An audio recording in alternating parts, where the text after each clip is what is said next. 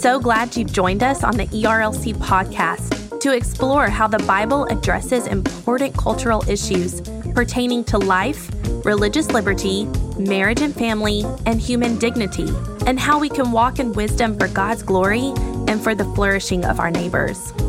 If you're enjoying this podcast and find it helpful, please leave a review wherever you listen. This will help more people find and benefit from what we're learning together. We are grateful for the time you take to join us for these conversations.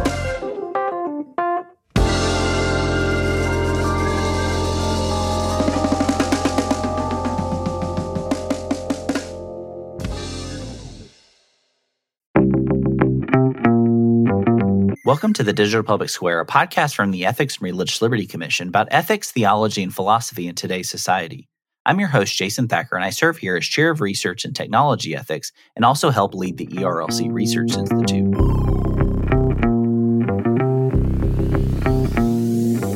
Each week, I'm joined by some of society's most influential thinkers, writers, and leaders to talk about the important ideas shaping our society today, as well as some of the top issues of life in the digital public square. Our goal with this podcast is to equip you to navigate these issues with biblical wisdom and insight. As always, alongside this podcast, we also have the weekly tech newsletter that you can sign up to receive each Monday morning. This resource is designed to prepare you to think deeply about the pressing ethical issues of technology, as well as life in the public square. You can subscribe at jasonthacker.com/weeklytech. In today's episode, I'm joined by Dr. Coleman Ford to talk about his new book, A Bond Between Souls, Friendship and the Letters of Augustine, from Lexham Press. Today, we discuss the life and work of St. Augustine, as well as his understanding of friendship. Dr. Ford serves as an assistant professor of humanities at Texas Baptist College in Fort Worth. His research interests include the spirituality and pastoral theology of Augustine of Hippo, the transcendentals, as well as virtue ethics in the patristic tradition. He also focuses in Christianity in late antiquity, as well as the history of Christian spirituality and formation. And now let's join our conversation. Well, Coleman, thank you so much for joining us here on the Digital Public Square. As we get started, I'd love to hear a little bit about your background. What kind of piqued your interest specifically in doing doctoral work, but specifically kind of focusing in on Augustine and a theology of friendship? Yeah, Jason. Well, first, it's great to be here. Thank you for the invite. Excited to talk about this. Augustine being, I think, one of the most pivotal figures in all of theology, but also one that is often lumped into different categories. A lot of times he's a controversialist, depending on who you're talking to. He engaged in certain theological battles. Sometimes he's kind of this, he's got certain doctrinal things that we don't want to talk about. He believed in baptizing babies. Oh man, we can't talk about that. He believed in some weird things as far as how the government should interact with schismatic groups. Man, that sounds weird. But I guess to answer your question, the reason that I wanted to engage in Augustine is because I felt like in so many ways I saw my story in his, and specifically in Confessions, which is just a foundational classic of Western literature, let alone a deep work of theology and spirituality. And so what interested me in Augustine was just my personal journey. One who, like Augustine, was reared in the church, kind of loosely. He basically had a very pietistic mother, Monica, who insisted on him going to church as much as possible. He had a pagan dad, Patrick, who was just concerned with the things of this world. And you see in Augustine, in his Confessions, kind of a sort of floating through life early on, and then eventually kind of getting used to or serious about philosophy, and then eventually, the Lord pricking his heart and kind of helping him see how Christ is the true wisdom and true philosophy. But yeah, it really connected with me, and it has. I know I'm not the only one. It's connected with thousands of people throughout the ages. And so when I thought about doctoral work, I was in seminary, in full-time ministry, and was really loving studies, reading books, nerding out on all sorts of stuff. Took a class with a scholar by the name of Jeffrey Bingham, who is on faculty with me at Southwestern Seminary here, and just became enraptured with church history. This fact that church history did not start with whatever denomination that I was in, or whatever church that I was a part of. Church history has a long, rich, yes, tumultuous, but long, rich history of thinkers, men and women, who were seeking to honor the Lord in their time with their thoughts and with their lives. And that just excited me. So I wanted to dive in deeper. Augustine being a person that I felt like I could read and really gain insight from and be sustained by for the duration of not only my doctoral studies, but really for the rest of my Christian life and ministry, so to speak. So, that's how this thing kind of came about. And then when you read Augustine, again, a lot of people can read him in different angles, different ways.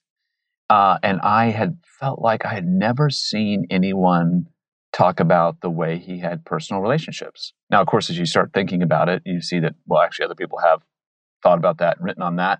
But just this idea of friendship in Augustine was so intense, more than I had read in any other theological literature. Of course, soon to discover there's a long tradition of that. But there was something there that I felt like I was missing in my own life. I felt like our culture, even our Christian culture, was missing in its expression of relationship. And I wanted to know just more about that, both historically, philosophically, and then through the mind and writing of Augustine.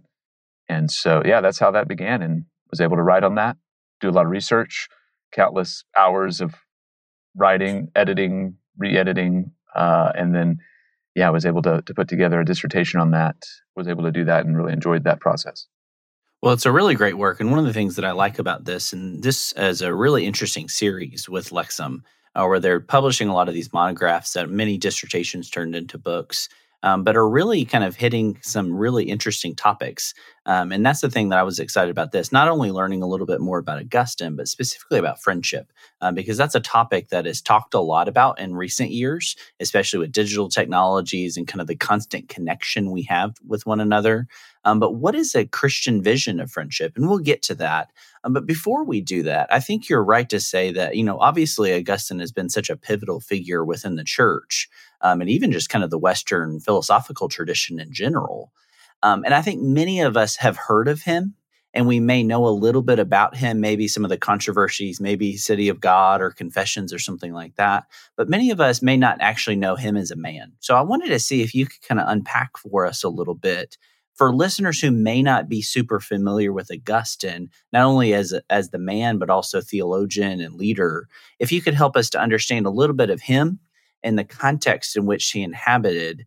And then why do you think he's had such a kind of a lasting influence and shaping influence on the church today? Oh, sure. Yeah. Most people, as you mentioned, right, they'll think of Confessions, City of God, which probably gives people nightmares because it's so big. But when you think about Augustine and who he is, of course, the reason he wrote Confessions, there's probably multiple reasons. Scholars kind of debate why exactly he wrote Confessions. But, if we want to just think about the basic way in which Augustine is writing, he's writing a prayer of praise to God for saving him, for calling him out and bringing him back to himself. The famous line in the first chapter is, our hearts are restless until they find their rest in him. And there's a whole philosophical tradition of kind of that idea of rest and our soul and things like this, and which Augustine very much knew and was kind of tapping into. But of course, with Augustine's life, his thought, his philosophy is baptized with Christian scripture and the witness of Christ and the apostles. And so, so when you think about Confessions, it's not a straight biography in the sense that maybe we're used to today. It's not a specific recounting of all the details of his life. He's not concerned about that. He's concerned about how God paved the way for him to know who he is and to reflect upon God's goodness and his grace and his character. And there's so much more things in there. But as you think about that question of Augustine, the man, the person, Confessions is, of course, on the reading list to think about. But I thought, especially in an antiquity setting where you don't have these digital technologies, these instant communications, what you have, and which we still have today in some form, although most people don't do this anymore, is letter writing. Letter writing was a staple of communication. And for Augustine, he was someone who saw, and it's a tradition, not just Augustine, but you see it in Augustine, who the letter itself is an image of the person. It's as if you're knowing that person in some sense as you read the letter. In fact, he says this in numerous letters as people are responding to him, and he's writing to other people, the language of, it's as if you were here with us as we read your letter. So that kind of idea of that presence of the person being with them as they read the letter. And so as you read these letters of Augustine, they're not going into autobiographical detail, but what they are doing is they are revealing the concerns of a person. They are revealing some context of which he is writing. It certainly demonstrates, in my opinion, his pastoral sensitivities. And then, as I talk about in the work, it is a vehicle for friendship, and very intimate, specific friendship language is used in a number of different places with a number of different groups of individuals. And so to know the man is really, I think, to read those letters. It's also another place that I would recommend people go into is some sermons. There's some very interesting, almost frank detail about his context and his person in his sermons. I think of one sermon, it's Sermon 339, where he talks about how kind of his calling of the pastor, his pastoral calling, and he uses the language of the gospel terrified me. And I remember reading his sermons at one point, just feeling so surprised by that language.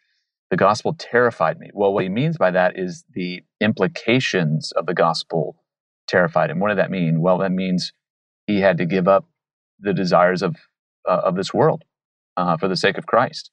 And so he's using this language, and he's talking about just this different things as far as his life and his calling. But also in his sermons, you see how he kind of gets frustrated at people who aren't listening to his sermons. Sermons in the 4th and 5th century could have easily gone for 2 hours. People are standing. It's a totally different context than you see in a typical church today. And so, of course, people are going to probably get a little antsy. There's just cool little things that you see here and there. But at the end of the day, I think what I love about Augustine is his desire to honor the Lord. And I don't agree with a lot of points of theology on Augustine. I agree with some of the major things I think that are foundational for Christian theology. But I do love his expression of humility throughout his works. And his on the Trinity, he talks about, hey, this is the best of my reflection that I can give. And this is my paraphrase. This is the best of the reflection on a very deep topic that I can give. Someone may come along and write something different. If you like what they say, go with that person. But at least he talks about this journey, like walk along with me in this journey. At least listen to me, what I have to say. And then at the end of his life, he writes a book called The Revisions, where he just goes back, and he's not retracting things. It's called Retractionis in the Latin, but it's really just going back and looking at his corpus again and saying, hey, I wrote this when I was, 35, kind of thought this, now I think differently. Or, hey, this book was helpful, or when I wrote this book, people said it was helpful, and he just kind of gives some other additional reflections on it. So it's just this idea of saying, hey, look, everything I write may not always be helpful, and in fact, I just want to be humble enough to say this is the best I can do. I've learned a lot from that, I hope I have. And so that's just an aspect of his humanity that comes out in ways that you don't necessarily hear in kind of popular sort of renditions of Augustine, or maybe if you read, kind of a quick biography or blog about Augustine, some of those things may not come through, but that's what I appreciate about him. Before we dive into kind of his theology of friendship, I want to dig in a little bit on that point, because one of the things I know you do in the classroom and that I also do in the classroom is talk about kind of epistemic humility, not only the limits of what we do know, but also being humble enough to admit that we may be wrong. And I really liked how you kind of pointed that out with Augustine and the retractions, where he's kind of going back and like looking at some of the things and saying, I don't totally agree with myself. And kind of, I think sometimes scholars may be even fearful of doing something like that. To kind of go back to your old work. I know some things I've written previously I don't want to go back and read because I don't want to realize how wrong I was and what little I did know. But I wanted to see if you could kind of unpack that a little bit about kind of that role of humility in not only in Augustine, but kind of how that's kind of shaped your interpretation, not only of him, but also kind of your own teaching ministry. Yeah. Well, again, I really hope I'm imbibing that. I really hope that I'm able to do that. I'm sure there are times where I'm blind to that in ways that I shouldn't be. But what I think has been helpful for me in how Augustine has expressed his writings, and others as well, I think, but is that it's a journey of learning. It's a process of growth. If we want to use a doctrinal word, you can say sanctification. We are growing in our understanding of God, our ability to express the things of God, and we're growing in our practice of spirituality, disciplines, things like this. And so there's this desire, I think, from Augustine to see this as not the final point. We're not where we are supposed to be. And the best scholars that I've learned from, maybe the same ones that you've learned from, Jason, express that in their life and in their writing, to know that, hey, at this point in my life, let's say I'm 45 and I've got 20 years of schooling and teaching under my belt or whatever, this is the best that I have as far as this work of theology. And it shouldn't be the end-all be-all. And it should be something that makes sense for today and what I'm thinking, maybe addressing the questions of the day. But in 20 years from now or after that, it may look different. And it probably should look different if we're taking theology seriously, specifically theology for the church. And so, yeah, I think that's something else to remember just broadly as you read early Christian sources, roughly speaking, 2nd through 5th or 6th century, kind of that what's called the patristic era. Certainly, there's some theological moves that some of those individuals are making that I don't agree with, but I didn't live in the 3rd century, right? I didn't live in the time of Constantine, 325. I hope I would have thought about things a little better than perhaps Eusebius, who seems to have put Constantine on this pedestal next to Christ, but I'm prone to do the same things. I'm prone to put certain individuals next to Jesus and perhaps even higher than Jesus, and most likely even put myself on that pedestal if I'm not careful. And so really reading Augustine and really just the broad Christian tradition should be an exercise in humility for a Christian to say, these are men and women who I think, broadly speaking, were seeking to be faithful to the gospel, who actually probably knew their Bible better than us, may have had a slightly different way of reading it, had it memorized, had it in their blood, so to speak, in their veins, and were seeking to address problems that they saw in their day. And so when we look back and we have a sort of smug attitude of like, oh man, I wish, I could have done better, or how idiotic for these people to think this way. I don't know if maybe someone's going to say that about me 100 years from now. And so I just need to have the humility to say, let me be as faithful as I can. Let me prayerfully pursue these things, think about them slowly and deeply with an open Bible, with wise Christian counsel around me, good friends, going back to that topic, and pray that the Lord would use whatever I produce, whatever I teach, whatever I write for His glory to serve the people of 2023, right? Or whatever year I'm in. And therefore not think that I've got it mastered or somehow I'm the top of my game or something like that. Yeah, it kind of reminds me of what C.S. Lewis famously dubbed chronological snobbery, where we often look at especially pre-modern sources and even some of the early church figures and look how they missed this or missed that. I think it's important what you noted. I didn't live in the 3rd century. I wasn't facing the pressures that these people were facing. I wasn't dealing with the issues that they're dealing with. And I think that kind of humble posture is not only we can look back and go, hey, man, they actually got a lot of things right. Maybe they're seeing things that I'm missing because of my culture and context, and I can see things they may have missed because of their culture and context. But also that kind of reminder that, they're dealing a lot of things that we deal with today. And we talk a lot about this here on the podcast is a lot of the issues that we face today really aren't all that new. Often they're just in light of some new opportunities, new ways of doing things that, we've done from the very beginning of time. But as we kind of shift gears a little bit, shifting into Augustine's theology of friendship, you've talked a little bit about his letters. You've talked a little bit about City of God and some of the other major works. And obviously in this book, you focus on his letters, on that epistolary literature. And I wanted to see, before we dive into that, though, is he's in a context. He's being influenced by what you dub kind of the classical notions or classical understandings of friendship, that this isn't a new topic that Augustine's just kind of discovering. It's maybe discovering it for himself and how he's seeing this play out in his own life. But there's kind of a rich literature and a rich history of focusing on friendship from Aristotle and Plato and others. And I want to see if you could kind of orient us a little bit to some of those classical notions or classical ideals of friendship before we kind of dive into kind of Augustine's contribution to that? So Augustine obviously was one who, prior to Christ, was you read this in Confessions, searching out different philosophical schools to attach himself to, different religious schools. So he for a little bit, he follows the skeptics. He has obviously a pretty big introduction to the Platonists, which would be what we call now the Neoplatonists of Porphyry and Plotinus. But then he also encounters a writing by the Roman orator Cicero. We don't have the writing anymore, except in fragmentary forms from other authors, called the Hortensius, which really spurred him on to wisdom, this idea of pursuing wisdom. I mean, he's an 18, 19-year-old young man, and he finally kind of catches the fire of wisdom. But Cicero and others that I mentioned have within them other writings that speak very specifically about friendship. Cicero has one.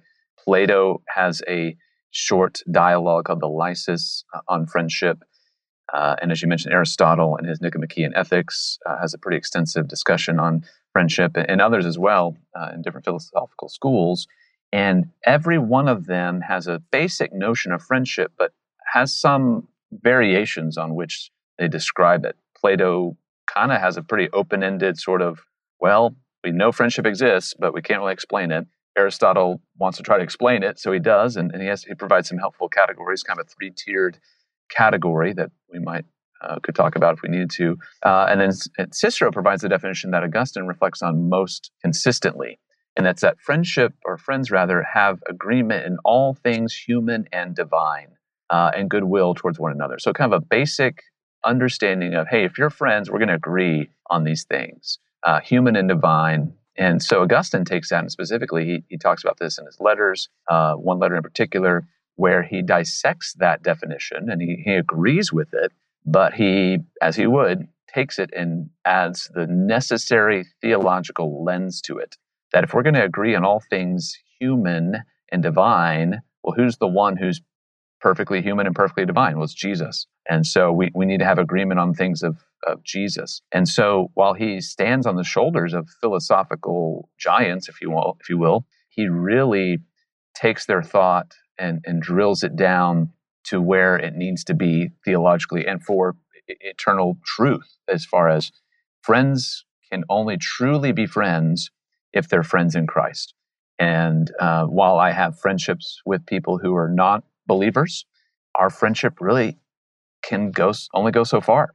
And I think anyone could sit down and say that, yeah, that's the case. I mean, when it comes to the topic of my faith and what I believe, they're not going to be able to go there with me. I mean, they might be interested, they might want to talk about it, and it might be an opportunity for the gospel and the Spirit, but friendship kind of hits a wall, if you will.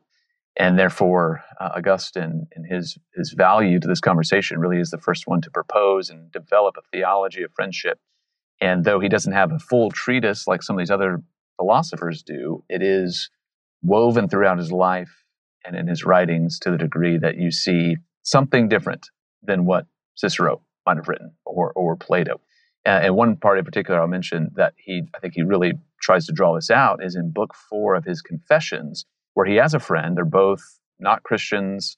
He doesn't name this person, but he talks about the joy and just the way in which they found comfort in each other's friendship. And this person, this unnamed friend, falls gravely ill, almost to the point of death, to where his family, though I don't recommend this, goes and baptizes him while he's unconscious, and he miraculously recovers.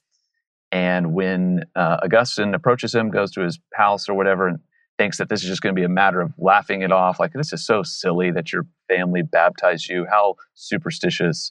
His friend is gravely serious about the fact that he is now, in his opinion, a Christian. He understands the significance of baptism, what that means. And again, though I don't recommend that practice, the Lord used it to bring about a true conversion in this friend that Augustine doesn't name, who gets sick again and goes on to die. And Augustine is just racked with guilt, or racked with sorrow, and can't quite make out why he's so sorrowful. And Augustine, again, reflecting back on this as a Christian, he sees now it's because he was investing his heart into his friend in a way where his friend was ultimate. That friendship was the definition of human flourishing and life and joy. And then that friendship goes away. And so he's just confused. And therefore, looking back, he realizes, oh, it's because we weren't in Christ together. We weren't Christians together. He would still be sad. He would still be sorrowful. Augustine's not a Stoic. He's one that would have emotion at the loss of friends, but it would be emotion that's ultimately directed towards the culmination of that friendship in heaven, in the city of God, in the resurrection. So that's how Augustine helps us think through that and why he's really, apart from the classical tradition, really unique in some ways. Yeah. I know that's kind of the main thrust of the work here is you're kind of examining that relationship between spirituality and friendship that had often been kind of separated, but Augustine's in some sense kind of bringing them together, not baptizing friendship per se, but kind of seeing its ultimate end, its ultimate design and purpose. And one of the things that I love that you mentioned is kind of this unnamed friend. And I think all of us, including the listeners, probably have a friend or two in their lives that they've been through the thick of it with. Whether it was pre-Christ or becoming a Christian or even while they are a believer, and seeing the way the Lord uses those friendships to kind of form us and shape us in certain types of people. And so you've mentioned this unnamed friend, but one of the other friendships that you focus on a good bit throughout the work as well is his relationship with Jerome. And I wanted to see if you could unpack that, because I think, as you rightfully note, some people have maybe some skewed understandings of their relationship and friendship. But you talk about this kind of need for correction and love. And I think that's something that, especially in kind of modern ideas of friendship that become very transactional, very kind of what's in it for me, and almost very utilitarian in that sense, that idea of correction as love is something that we kind of balk against and push back against, especially in a lot of modern friendships. And so I wanted to see, can you unpack and kind of help describe a little bit of that relationship? And then what role correction plays specifically in that relationship in Augustine's life? Sure. Yeah, there's been scholars who've written on Jerome and Augustine's relationship and have different perspectives on that. I've learned a lot from those and want to honor their work. I just feel like when I read through the text, and of course there is an epistolary tradition that was prominent in late antiquity in the sense of like how you address certain people, how you approach even someone who's an elder. And Jerome's not necessarily an elder. I mean, he's only a few years older than Augustine. It's not like he's this old man, although he uses that kind of language of sort of like, who are you, sonny boy, to correct me. It's kind of like really the difference between an older and younger brother as far as age goes, but that's beside the point. Yeah, it's this idea that Augustine is approaching someone who is revered, someone who is well known. They never met, but they were in sometimes close proximity to one another. And this idea of saying, hey, look, I've got some things I need to talk to you about. And specifically, there was some translation things that were coming up. Jerome's producing his Vulgate. At the time, most Christians in the West were using what's called the Old Latin, just kind of a piecing together of Latin translations that came from the Septuagint. And Jerome being that first person that's trying to go back to the Hebrew and other sources to translate. And so either way, he's translating Jonah and some other books. And so Augustine's kind of communicating, hey, look, you've changed some things here, and some of my people are getting upset. They're used to hearing it this way, and then all of a sudden they have this new translation. So there's just this idea that then begins to foster other conversations, other thoughts. And when I read Augustine, some people might see him as flattering Jerome, and I see it as more of an opportunity for a Christian brother to seek correction, ask for correction, kind of come under a sort of opportunity to, in some way, although this might not be the best word, to be mentored, just at least to have a conversation that says, hey, I feel like we're equals. Can we talk? And of course, Jerome, depending on what you read in his life, his temperament is a little bit different. He's a little bit testy in some ways, maybe a little bit fickle in some things. But all that being said, is this idea of correction is a part of friendship. There is something to be said about wanting to hear hard things from someone that you trust, hard things from someone that you believe has your best interest in mind. And so later on in Augustine and Jerome's life, once the Pelagian controversy is taking place, it's almost as if this conversation never happened. They're all of a sudden on the same page, or at least Jerome is very much on the same page with Augustine. They're working to combat this heresy that they feel like is very damaging to a view of salvation and Christian life. And so it's just, so this instance of kind of early on is very interesting. And so I wanted to draw out this kind of idea that, again, correction is a part of friendship. It's a part of love. When you get flattery, it's not friendship. And that's represented in Augustine. That's also part of the classical tradition. So this was an example, from what I could see in his letters, of Augustine attempting to do that. I know one of the things we've talked a lot about here on the podcast is the relationship between theology and ethics. I know that's something we've talked a little bit about and as well, but one of the things that when we do talk about that here on the podcast is how ethics is kind of all of life. It's our response to God's revelation and as he reveals himself, not only in creation, but specifically in the scriptures. And one of the things I found really interesting is you're talking about his theology of friendship, is how that also kind of shapes his ethical and social thought as well, specifically about the nature of the family, the nature of the church, and then specifically kind of engaging even civic life. I mean, you think more of kind of city of God and things like that. And so I wanted to see if you could kind of expand on that a little bit about how his theology of friendship, how it plays itself out in some of these other kind of spheres or these other kind of areas of life, including the family, the church, and then even kind of into our civic life. Sure. Yeah, I think that's something that's a helpful application of Augustine's thought. He's got a lot to say on a lot of different things. But you mentioned marriage. In fact, in his treatise on the good of marriage, friendship is the first thing that he discusses as foundational to a good marriage. And so that's helpful. I think that you must build upon friendship things, the things of friendship, to have a good, healthy marriage. Again, going back to this idea that he gets from Cicero and then adds to in the sense of having Christ as the center of your friendship. That's got to be the case for a Christian marriage. And that's got to be the most important thing for a Christian marriage. But you also think about the idea that he does work through with certain civic individuals as far as friendship with others in the civic sphere, in whether it's a community or just a small structure of people, citizens together.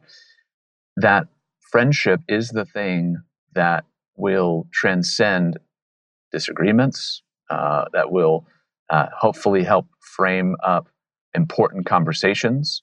The reason that someone has a certain policy position might be because they want to see people flourish. You may not agree with how they want that to be accomplished, but they see their desire to have other people that they know and maybe they are seeking to serve have a better life, have a better family, whatever the case may be. And so I think a good application of that is not assuming the worst in other people, actually seeing someone else as a potential friend. And potential friends are not going to agree on everything. Yes, they want to agree on the basic things of human and divine, as Cicero and Augustine talk about, but they don't have to. They don't have to agree on everything. I mean, this is not a sort of Michael Scott, Dwight Schrute sort of friendship, right? This is something that you want to be challenged by. We're not just here to agree with everything and shake our heads. And so I think that's a helpful application as well as in the church. We are a community of friends, and not everyone's going to be your best friend. You're not ever always going to be with all the people in your church all the time. But if you see someone as a potential friend, as someone who's also a friend in Christ with you, then the possibilities and the opportunities for growth actually expand. And therefore, I think it's helpful, as Augustine demonstrates, that we need to be more open to seeing friendship as the possibility. And of course, we see in City of God how we are going to have that experience of friendship to the highest degree, to the fulfillment of, to where that's going to be actually the relationship that defines us the most. I mean, Jesus talks about this too when he's confronting the Sadducees. We're going to be like angels in heaven. Angels in heaven are not married. Angels in heaven, what are they doing? They're serving, they're beholding. I'm not saying that we're going to be the angels, but thinking about how that is described, Augustine sees, and I think this is right, and Jesus essentially alludes to this, is that friendship is the thing that defines us. So if that's the thing that defines us most in heaven, though I have a full biblical complementarian view of marriage, that's not the ultimate. Though I feel like I have a robust view of ecclesiology, it's pointing to something else. It's pointing to something higher. It's pointing to what's going to be the case in the new heavens and new earth. And so if that is what's going to be the defining relationship, if you will, friends with God, friends with one another, I mean, it would be important for us to think about that now and how we exhibit that in our day-to-day relationships with other church members, political relationships, even just how we view other people on another side of the political spectrum. Let's think about being friends rather than enemies. Coleman, this has been a fascinating conversation so far, and I know we are kind of quickly running out of time. But one of the things we always do kind of at the end of the podcast is help provide some resources, because it's one thing to talk about this book. We obviously encourage folks to go ahead and grab a copy of this. Bond Between Souls by Coleman Ford with Lexham Press. It's a very helpful work. It's also full of resources. Being that this is a research project that you worked on, there are a ton of footnotes and also resources at the back. But one of the things that we like to do here on the podcast is kind of end with some recommended resources. So I want to ask you kind of a two-part question on this. One, for listeners who may say, hey, I kind of want to read some Augustine. You've mentioned his letters, you've mentioned City of God, Confessions, and others. What would be a good starting place? I think sometimes figures like Augustine, given their pedigree and given their prestige and kind of their influence, can be quite intimidating to pick up someone. But I think that's one of the things that I love about Lewis when he says, he's writing that introduction to Athanasius, and he says, sometimes reading them in their own words is actually easier than reading their modern interpreters. Because they're actually clear. That's one of the things that's why they've had such a lasting influence, is because of their clarity of thought. So where would you recommend folks starting, one? And then two, what are some other resources that you would say, hey, this is kind of helpful as a companion or as a guidebook or kind of on a specific topic with Augustine? Are there a couple of those type of resources that can help us to understand Augustine and his life better? Oh, sure. Well, as you mentioned, we've talked about Confessions. That needs to be on every Christian's reading list on a regular basis. It's a spiritual classic. I do my best to do a fresh reading every year. I've actually been able to do it a little bit more recently since I've had it as required reading for a couple of my classes. So the opportunity to read it multiple times, always finding something new in there, always opportunity for some even personal devotional reflection. So Confessions, of course, we'll just continue to ring that bell.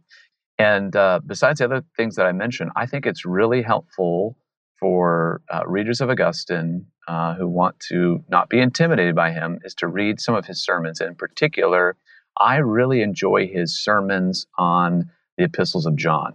He's got First John's one of my favorite New Testament epistles, and Augustine's reflection on that is very helpful as a companion and just as a standalone read.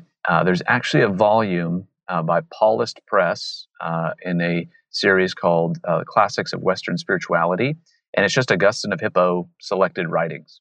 And so it's primary sources. It's collection of things. So it dives into some confessions. It dives into places in his letters and in his sermons. And it's geared more towards Augustine's spirituality. But I think that is a good, if you want to pick up a volume, like a one-volume reader, that's where I would start. And then you've got a smattering of things from Augustine in there. And then as far as secondary sources or just kind of related sources, there's so many good things, Jason. You've got your bookshelves lined with stuff. I'm sure I would love to recommend so many different things. A couple things that I would mention. One source that I think is very helpful on the conversation of friendship is by a man by the name of Paul Waddell, and it's called Friendship and the Moral Life. And what he does is he looks at the centrality of friendship for ethics. He looks at Aristotle, Aquinas, Augustine, of course, and thinks about how friendship functions in our ethical decision-making, in our ethical framework, even just in a sort of way of living in a day-to-day. And he uses beautiful illustrations, personal illustrations. I had a chance to talk with him a couple times about it and have just really grown to love that book. It trends more academic, but it's still readable. I had my undergrads read that this past term. And then something that has a more kind of church-based, practical feel, if you will, is Drew Hunter's Made for Friendship.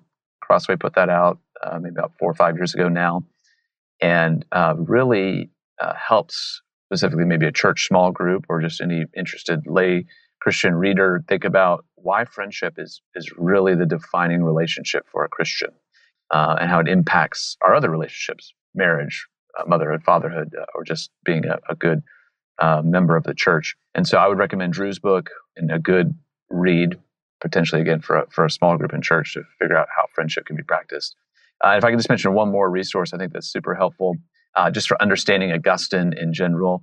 There is a short biography. My goodness, you could seriously read it in a day if you wanted to, by Henry Chadwick. It's called Augustine, A Very Short Introduction. So again, going back to Augustine, if you just want to get the broad strokes understanding of Augustine's life, that short little book of Augustine, A Very Short Introduction by Chadwick would be a good place to go.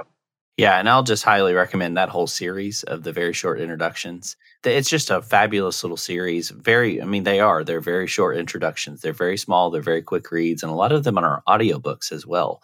So if folks want to check that out. I want one quick hit at the very end. Is there a preferred translation of Confessions? Obviously, there are so many out there. I know you referenced kind of the New City Press kind of volumes, his entire collection and corpus.